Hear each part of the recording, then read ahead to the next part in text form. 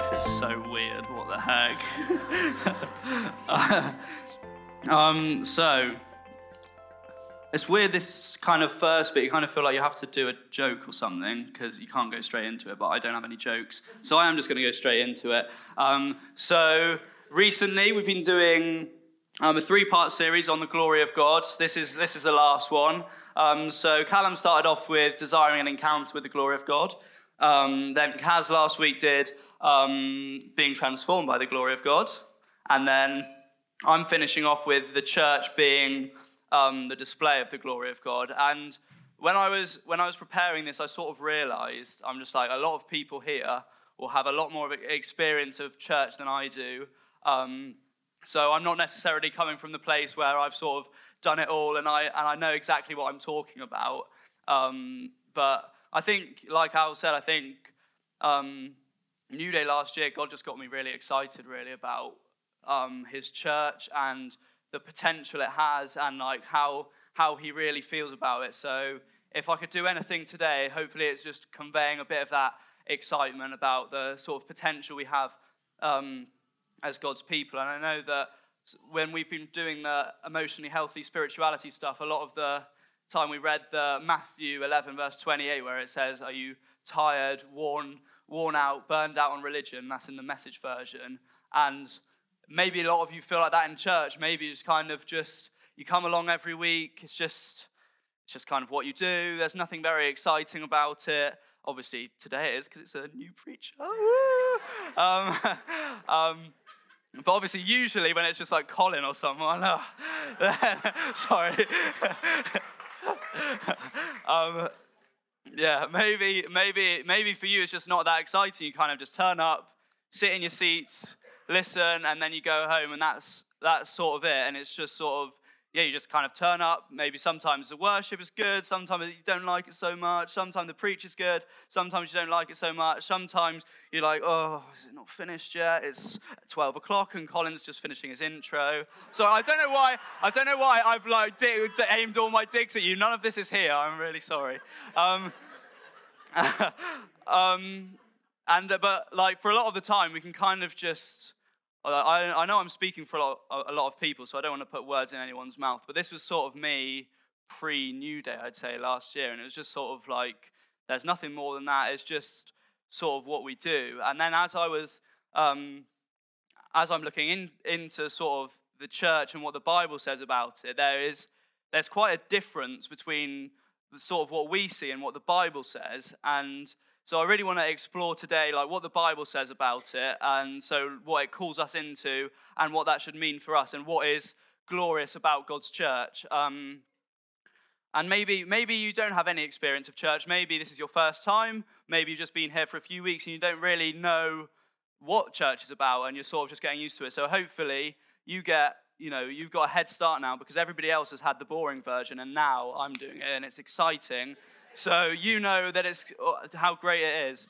So the question I really want to answer today is what if the church, specifically in Swindon, but I'll sort of talk about it on the whole, is like what would it look like if the church really lived out its full potential? And so I want to just look at what the Bible says in that. And the quote, I think I've heard this, I'll say this before, which I thought is a quote from Gandhi. Usually you don't preach Gandhi in a Christian church, but I thought this quote was really good, and it says, you Christians look after a document, the Bible, containing enough dynamite to blow all civilization to pieces, turn the world upside down, and bring peace to a battle-torn planet. But you treat it as though it is nothing more than a piece of literature. And I think looking at this and what the Bible says about us as the church, and there's these amazing promises, and a lot of the time it's just like God's glory. And when you kind of look at, I remember Callum in the first one, and you talk about God's glory, and he's high and lifted up and seated on this throne, and the angels are crying out, holy, holy, holy.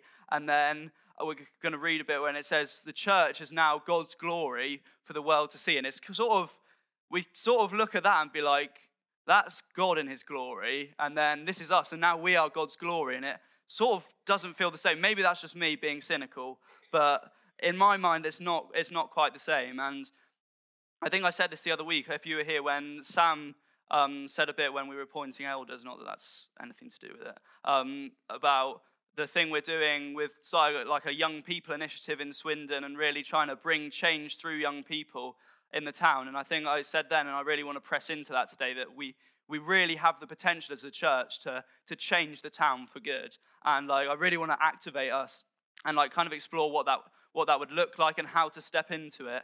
And also in a bit in the Song of Songs describes the church as like a lily amongst the thorns. And so like God would look at all the world and all the sort of wealth and glory and the nicest countries and building and the wealthiest people, and he said that is all like thorns compared to my church, which is like this lily.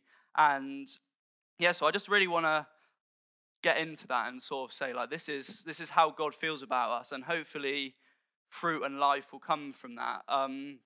So the bit I'm going to be based in today is, where is it? Ephesians 3, verse 7, and then to the end. So if you have a Bible, I don't know if people do that these days. I don't usually. I think it might, it's on the screen there. So I'm just going to read that, and then we'll sort of get into it. So this is Paul writing a letter to the Ephesians. So he says, I became a servant of this gospel by the gift of God's grace given me through the working of his power.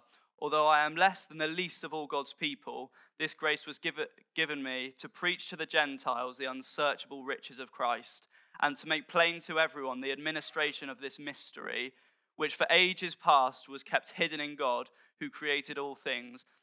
His intent was that now, through the church, the manifold wisdom of God should be made known to the rulers and authorities in the heavenly realms, according to his eternal purpose, which he accomplished in Jesus Christ our Lord. In him and through faith we may approach God with freedom and confidence. I ask you, therefore, do not be discouraged because of my sufferings for you, which are for your glory. And then he goes on to pray for the Ephesians on the back of this. For this reason I'll kneel before the Father, from whom his whole family in heaven and on earth derives its name. I pray that out of his glorious riches he may strengthen you with power through his Spirit in your inner being, so that Christ may dwell in your hearts through faith. And I pray that you, being rooted and established in love, may have power, together with all the saints, to grasp how long and wide and high and deep is the love of Jesus Christ. And to know this love that surpasses knowledge, that you may be filled with the fullness of God. So yeah, that's what we'll be looking at today. I'm just going to pray quickly because I know Al prayed already, but I need extra blessings. Put that there. Yeah, Lord, would you just come by your Spirit today? I can't say anything in my own strength. It's just you that needs to do it through me, Lord. And would you just use me in whatever way you can this morning. And yeah, would you just have said whatever you want to be said, and just would it all be for your glory, Lord? Yeah, so would you just come and move amongst us this morning? Amen. So the specific bit in that passage that I want to focus on is verse 10, which you might have heard a lot about the church, is that through the church, this is a bit what I said before, the manifold wisdom of God, which I think of as glory. Don't know if that's theologically accurate. Is that right? Sort of the same thing, I like to think. The manifold wisdom of God should be made known to the rulers and authorities in the heavenly realms. So this is Paul saying, if demons and angels and other heavenly beings were to ask God, what does your glory or what does your manifold wisdom look like? He'd say, look at my church. That is what my glory looks like. And for me, I don't know about you, but I'm just like, what? It's like you kind of see like, no, look at you, high and lifted up, when the angels are crying out, holy, holy. Or when God, this is another bit Callum pointed out, when Moses is on the mountain, he asked to see God's face, and he's just like, his glory is so amazing that Moses can't look at God's face, otherwise he'll die.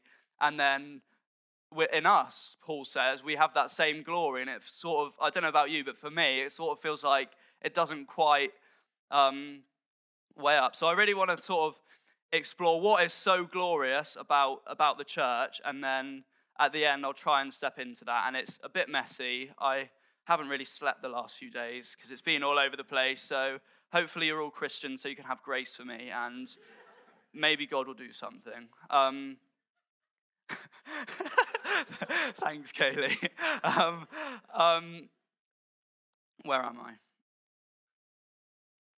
And yeah, so, and a lot of the time we we sort of look at like practical steps, how we can be better. Not that there's anything wrong with that, but I think as the church, like everything that comes from us, because if you kind of just do steps, as good as they are, if it's sort of without, I think Callum said this as well in a preach at one point, it's like the way without truth, you can't what's the word, reflect Jesus without the way and the truth. And a lot of the time we can kind of have the way, but if you don't know the truth behind it, then there's no sort of substance to it. So what I really want to start by doing is seeing how God feels about his church, and was everything that we do and this potential that we have to sort of change the town, like I said, that I believe we do have, would that come from an overflow of the knowing this kind of love and the way that God feels about us? And I was in South Africa recently, just a little flex, for like a Regions Beyond sort of leaders conference. Not that I'm a leader, but somehow I squeezed in. And some of you might know Daniel MacLeod. He is the leader of Trinity Church in London, and he just did this amazing talk. He sort of preached the whole Bible from like before Genesis 1 to after Genesis 1, after the end of Revelation, and it would just paint this amazing picture of God and what is so amazing about this glory that we've sort of been invited into. So I'm going to sort of try to convey that a bit, but it will not be anywhere near as good. So if you want to hear it done well, then look up Legacy 23 on Spotify and press on Daniel MacLeod Day 1. That is where you need to hear it, because I'm going to absolutely butcher it. So it's sort of, he started with like God in God in the creation, and sort of there is just God, the Father and the Son, and they are sort of just rejoicing in each other. And it's from this overflow of love and rejoicing in each other that the world is created, and us. And in Exodus 4 verse 22, God calls Israel, which is now, the whole people of God, the whole church, his firstborn son. So it kind of puts us on the same level as Jesus in an amazing way. This is Israel, my firstborn son. So Jesus is now your brother. And sort of throughout the Old Testament, we see God as the Father, and he's sort of, and as we, the kind of sinful son, keep running away from Jesus and God and just trying to do things our own way, God is sort of just like, will you just, I'll read this, it's better. Throughout the Old Testament, we see God as the Father hitching up his robes to run after his sinful, broken son and welcome him home. You kind of think it would make sense if God just went, well, come on, we've been rejoicing in perfect eternity forever, and now we've invited you in. You've had your chance, mate. Unlucky. That would be, in my eyes, completely fair to be like, you've had your chance, unlucky. But still, he's just like, no, there is nothing I won't do for you. That is the amount of love he has for us. And it's like, and so he kind of gets to the point where our perfect older brother, Jesus, has to come and sort of invite us home. And I'm just going to keep stealing what Daniel said because it's better than what I say. And he said it, the Father wants us in his home together. He has care and wealth and protection for us to enjoy. Will you come back? And that's sort of when God sends Jesus, that's what he's trying to do. He's just like, come on, I know you keep walking away, but I want you in my house with me forever. I have wealth and blessing for you. Will you just come home? And then, but still, we see Jesus in all his perfection, and just to the point where we put him to the cross and say, no, we don't want you, and we kill him. And so, I'll just keep reading this. So eventually, God sends his perfect son, who he could have delighted in forever, to die for us, so our sins might be washed away by this perfect sacrifice, so we might be able to be in his presence again. And even as the faithless, sinful younger brother that is the world and creation and humanity, as we nail Jesus to the cross, still he's not like, yeah, right, I've had enough with these guys. That is it. No more. I have had enough. They just keep turning away from me. He's still, as he's on the cross, bleeding, about to die, he's crying out to the Father that he would forgive us. But thankfully it doesn't end there. And Jesus rises again, and I think that is, so now our sins are gone, and there was nothing that God wouldn't do. Nothing was out of bounds for God to show how much he loves us. And this is all so he would have us back in his household. And now we get to be part of that household again through Jesus. No matter how sinful we are, how great we think we are, how bad we think we are, we all get a place in this sort of family. It's like the thing Daniel said, which is like, we got lucky, church. And obviously, luck in church, bit controversial, but like, we got lucky. We don't deserve to be here at all. And yet somehow we get, if we just accept, all we have to do is accept Jesus as our Lord and Savior, and we get to be put in this, we get to be adopted into this amazing, perfectly heavenly family, and that to me is pretty glorious, I think. And it's not even like so then when we look at the church and how we sort of, it's 25 past already, what the heck? Oh my goodness. Yeah. Yeah. What time did I start?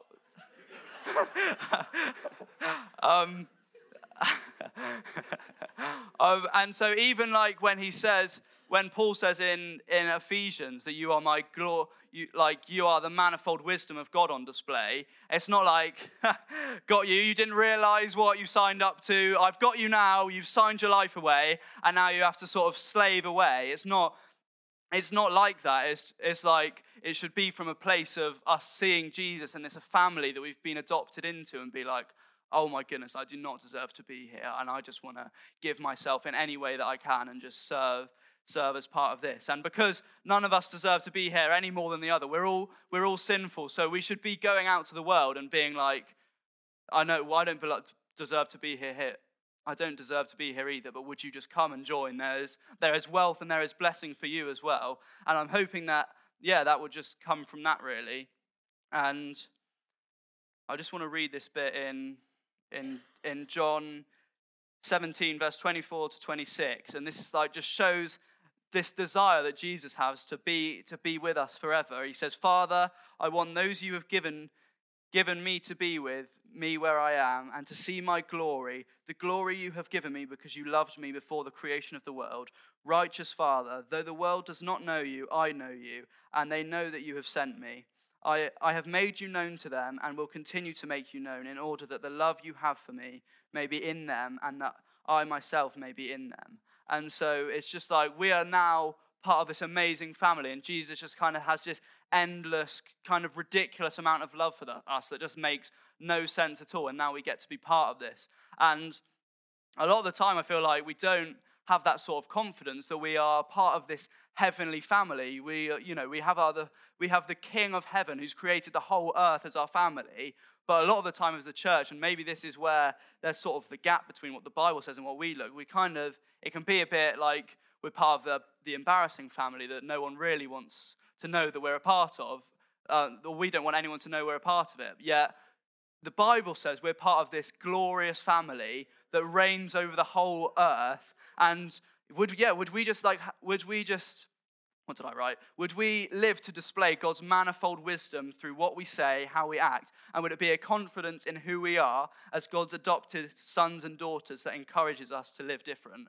So that's sort of what I want to call us into step into. But that's just my first Bible verse done. And so I've only got 2 though. There was going to be 3 to start with, and then I sort of just broke down and couldn't be bothered anymore. So the second one is this one's shorter, so hopefully it won't take too long, which is Haggai, however you say it, 2 verse 9, where it says, the glory of the present house will be greater than the glory of the former house. And this is God talking about his church. And the bit I think of is in Leviticus 16 verse 2. And this is what it says. It says, the former house of God was the most holy place, where the Lord said to Moses, tell your brother Aaron that he is not to come whenever he chooses to the most holy place behind the curtain in front of the atonement cover on the ark, or else he will die. And there's just like, this is God's glory, and that's how it dwells. That is the former house. And then in Haggai, it's been prophesied that the present house, or the next house, which is now us, as the church, we will be greater than this former house where if you enter it or even touch it, you die. And I'm just like, what? Like it just doesn't make sense. And because like throughout the Bible, the presence of God has dwelt in his temple. And so now as his temple, we get God to dwell in us. And that is sort of glorious as well, I'd like to think. That now, through no doing of our own, somehow now we have access to this God and to his presence, whose glory is so amazing that if people come into it without the right ritual or doing the right thing, then you will literally just die. And yet we have that within us. And we have that power as well. And I just wanted to read this bit in Matthew verse. Sorry, I'm laughing at my own joke that I'm about to tell.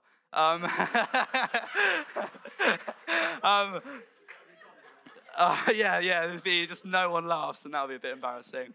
But in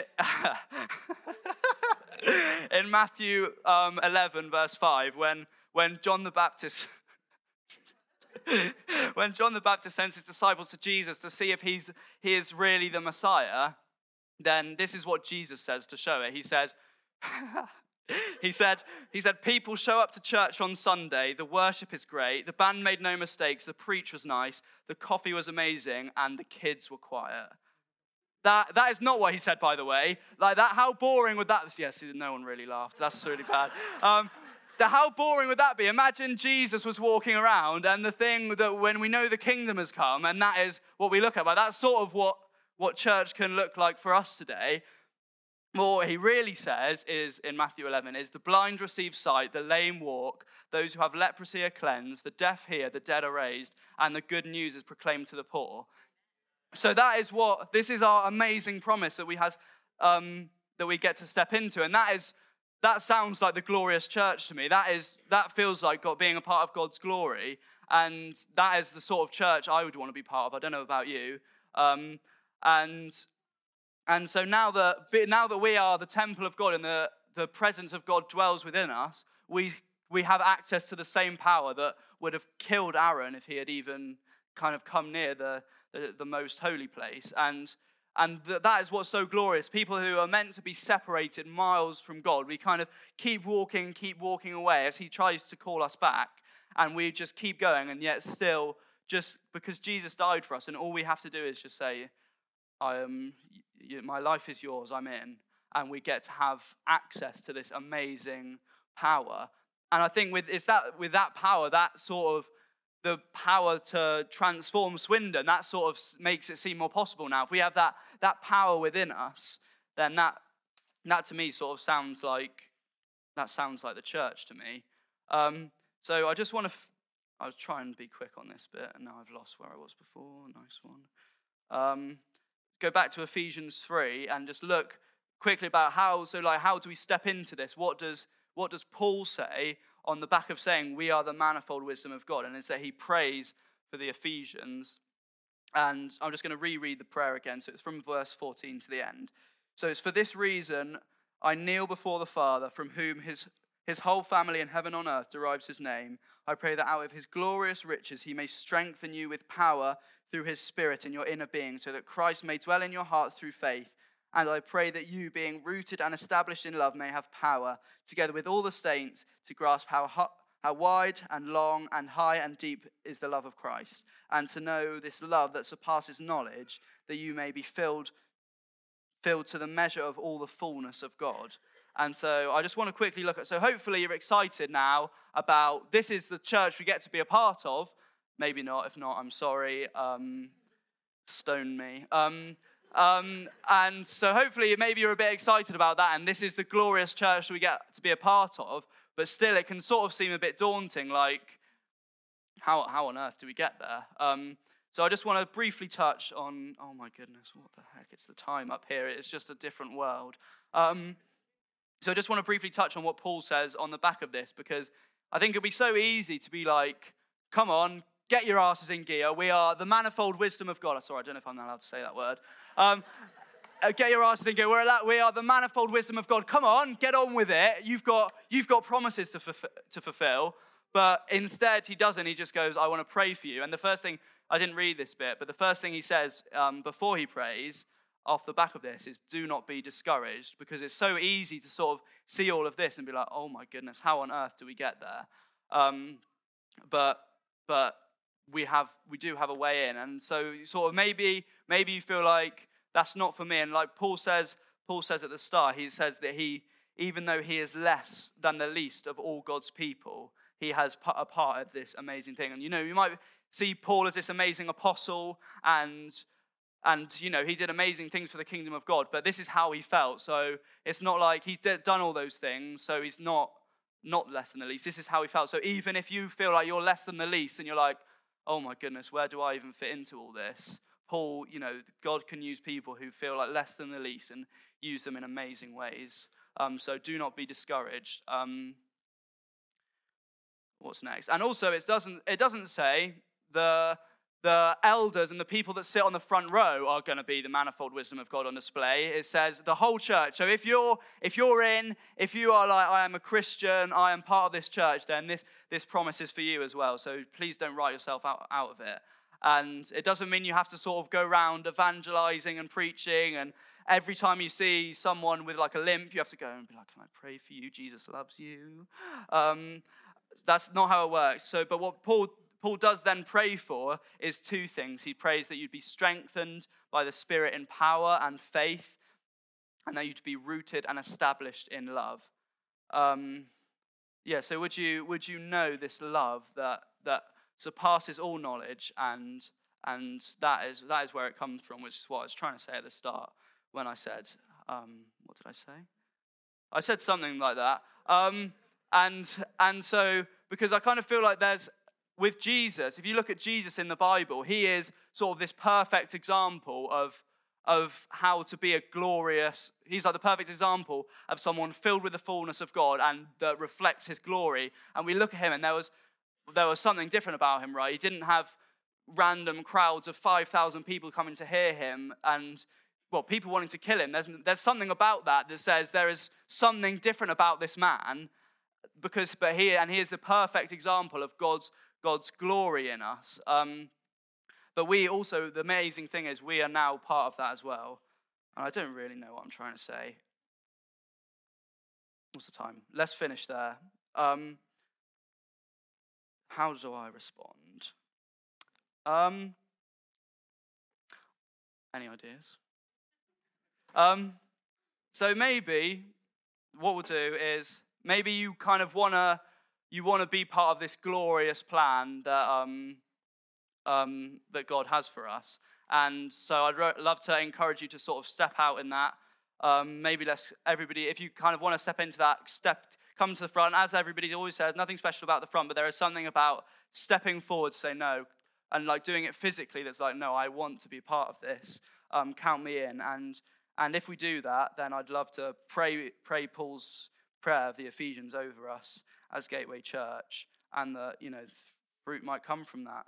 So, do you want to stand? And also, if you're not a Christian, I just want to say, and you kind of think I'm just talking absolute nonsense, just take this chance, because realistically, if you're not a Christian, a lot of us are, so we're all weirdos anyway. So I'm going to ask you to do something weird, because it doesn't matter, because we're all weird anyway. So would you as we take this time, would you just invite Jesus in? Just close your eyes and just be like, Lord, would you reveal yourself to me? And I have no idea if that's going to work or not, but that's not my job. That's up to Jesus.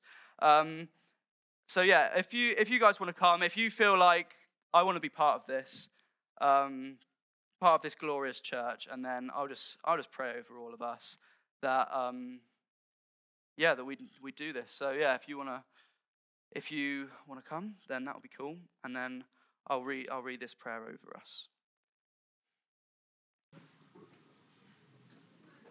So for this reason I kneel before the Father, whom his whole family and heaven and earth derives his name. I pray that out of his glorious riches he may strengthen you, Gateway Church, with power through his Spirit in your inner being, so that Christ may dwell in your hearts through faith. And I pray that you, being rooted and established in love, may have power, together with all the saints, to grasp how wide and long and high and deep is the love of Christ, and to know this love that surpasses knowledge. Would you know this love that surpasses knowledge this morning? And would you, like Jesus, be filled to the measure of all the fullness of God? Amen. Amen.